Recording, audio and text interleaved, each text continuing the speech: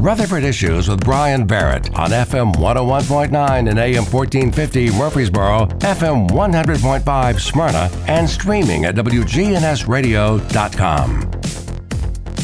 We're broadcasting from the Middle Tennessee Electric Studios. MTE supplies power to the station's 328-foot tower in downtown Murfreesboro and to the Center for the Arts. MTE, serving to make life better since 1936. So we're talking with the Center for the Arts. Denise Parton has been pinch hitting the last few weeks. She's always here. I mean, Denise is always here. But we have something rather exciting to talk about today, don't we? Yes, we're very excited. Who's going to get the fun? I'll let you, since you're the host. You can announce it. Well, if you've been on our website, you noticed that over the weekend, a story went up about the Center for the Arts naming Regina Ward the new executive director. And lo and behold, today's your first day on the job. Regina, how are you? I'm doing great.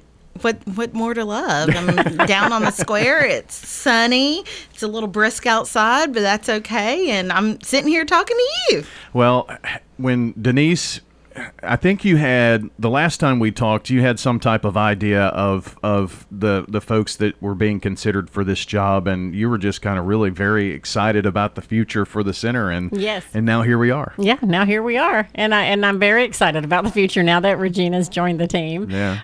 Yes, we had a lot of applications pour in, but hers glowed and lifted up off the table. Oh, thank you. Kind of hovered, huh? Yes, it hovered. But yes, after the interview process, she was, on my top of my list for the whole time. Very, very excited and very happy she accepted. And so, yes, we had to wait 2 weeks after that. Today's her first day, and we were celebrating at the center today. But yeah, we are positive we are going to have a very bright and prosperous future. And you were on that selection committee, which is why I kind of asked that question, yes. Among others. So, Regina, you are homegrown, I hear, right? Oh, yeah. Grew up on East Lytle. How about that? Yeah. So you know every back way to get to the Center for the Arts. It's funny because Denise and I were walking through the building today, and I said, I'm very familiar with this building. I grew up here when it was a library. Yeah. So it is, it's wonderful to be in the space. The square really does feel like home for me. I love historical architecture anyways, and so I'm a little bit of a nut. My dad was a history professor at MTSU, and I really respect our community's history, and am thrilled that the center has had the ability to preserve a space. And I'm excited to just continue to watch it grow and continue sharing it with other people. And I have great fond memories of it as a library, and walking down the street with my mom and friends to get to hear story time and read and have tea parties. And so I'm excited about the work that Denise does with CSA and the opportunity that other kids and students also get to make memories in that building. And I think that that's really important as Murfreesboro continues to grow, that we have a place where people are getting to make memories that'll last their lifetime. Yeah, she's already using acronyms, so I mean, you have to be very excited. Center Stage Academy, CSA. I knew what it meant, but that's impressive for day one, to be talking about that. The arts are so important to a community, and Regina, as our community grows, obviously being from here, you've seen the tremendous growth that we've seen within the city limits. The square is completely different than what it was. Completely different. From back in the day. But with that growth, to have a niche, to have a part of a facility where you do, I mean that's a leg up over many communities. It's really special, if I'm being honest, and I think that the community knows that. I am excited to see how we can continue to collaborate with other organizations in our school system as well.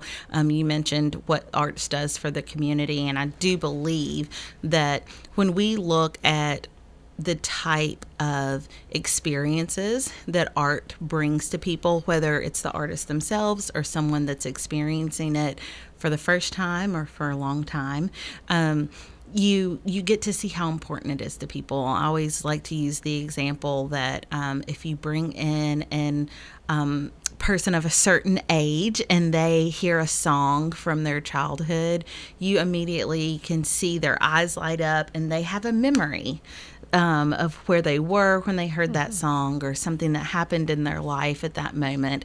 And I think that that's important. Art is helpful in that space, but then for the artists themselves to be able to have a space that they can create and push themselves.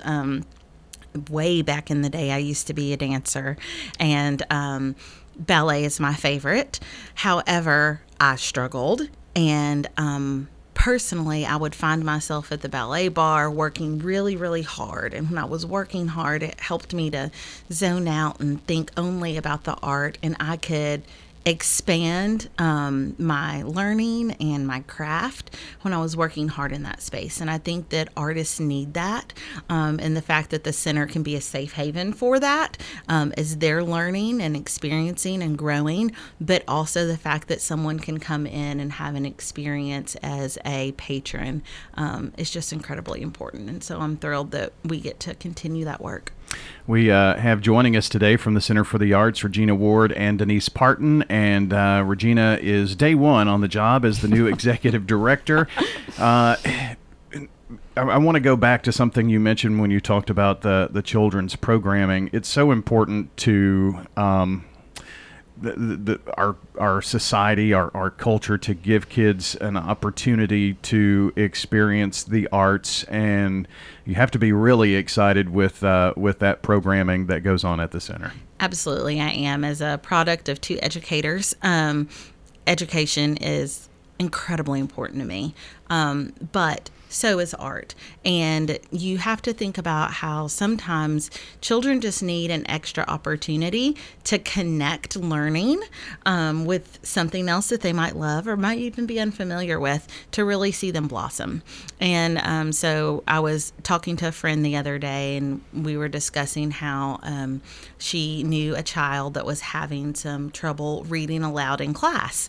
And we kind of joked because my other half, my husband, was one of those kids who never wanted to read out loud in class. You know, the teacher calls on you, who's going to read the paragraph. As you all can probably tell, I was the child that raised my hand first to read out loud. But you think about what that could do for a student when Denise hands them a script for the first time. They might be terrified. Mm-hmm. They may not read well. They may not feel like that is something that they could thrive in. But by the time they go through her program, they realize that it's not just words on a page, and they can have an emotion attached to that. They can learn confidence in that.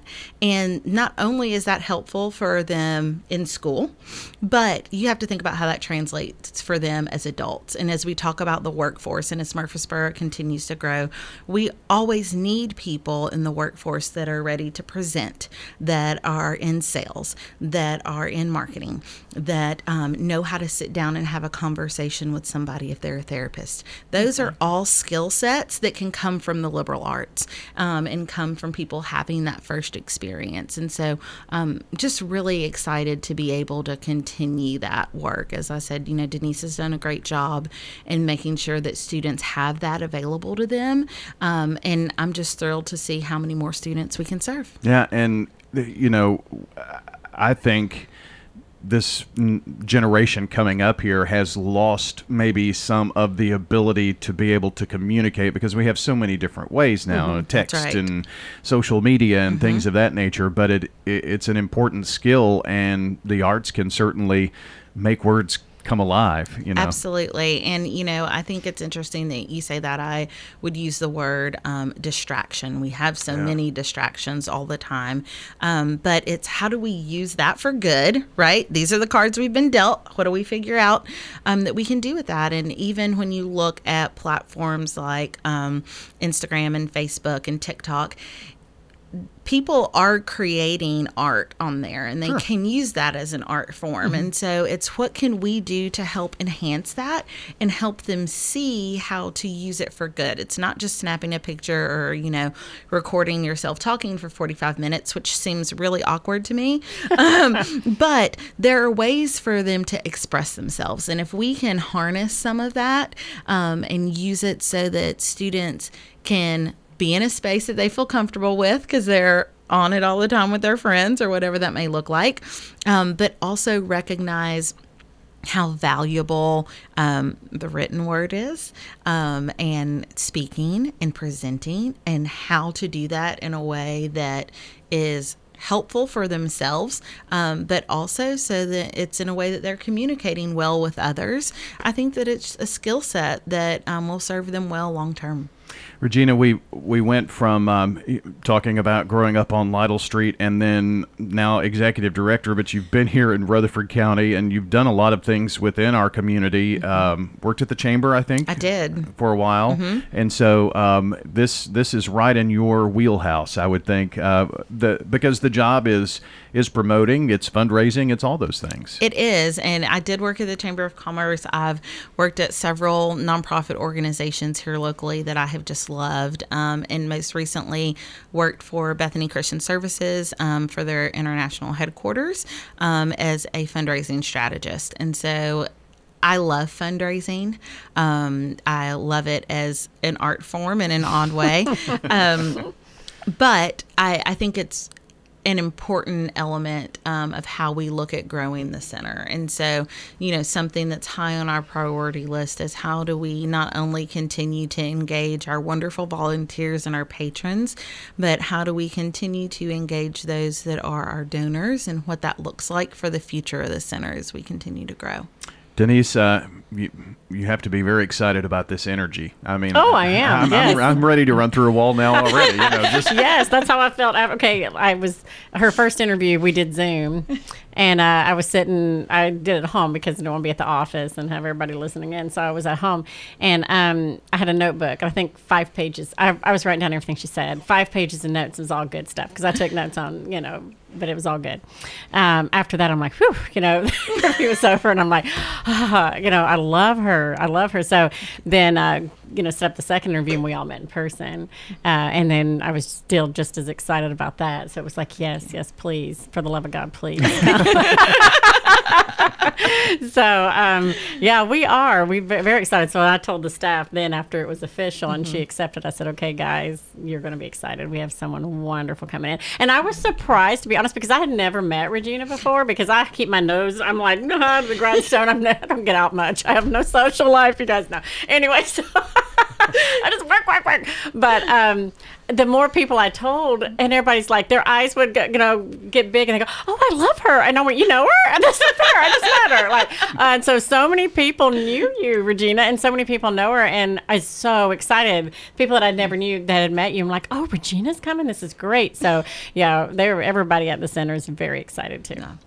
Well, before our time gets away, let's remind folks of some dates. ELF, December 3rd start, right? Is that right? No, that's next year. That's next year. We're in the middle of Sister Act. It has one more weekend, but it is sold out. So you will have to be on a waiting list to see that. But we have Nutcrackers starting December 2nd through the 18th. And that is our Christmas show. Very hilarious, funny show. And then Joseph and the Amazing Technicolor Dreamcoat starts in January. And yes, I'm directing that one. So I'll plug that at a later date. It's going to be great, colorful, wild, fun. And we have Shrek at MTSU in December, and James and the Giant Peach this week at the center. That's busy. Oh yeah, always. Busy. Mm-hmm. And if you want to see the 2023 schedule, there's some really good stuff on there. Check borougharts.org. All the information you want to be able to find about the Center for the Arts is right there for you. And Regina, good to meet you. And too, just Brian, know thanks. that we are here to promote the Center for the Arts any way we can for you. Awesome. Super excited. Thank y'all for what you do for us. Absolutely. And Denise, we'll see you soon. Yeah, see you soon. All right. Thanks so much. Thank you. And if you missed part of this podcast, I would encourage you to go back and check WGNSradio.com under Rutherford Issues. under the podcast section, tap on Rutherford Issues, and you can listen back to the interview. You can also listen back to any of our previous shows or consume it wherever you're consuming audio. If it's Spotify, if it's Apple Podcast, Facebook Podcast, we've got it all in those locations. Keep up with what's happening right here in Rutherford County at WGNSradio.com. Have a great day, everybody, and we'll see you next time.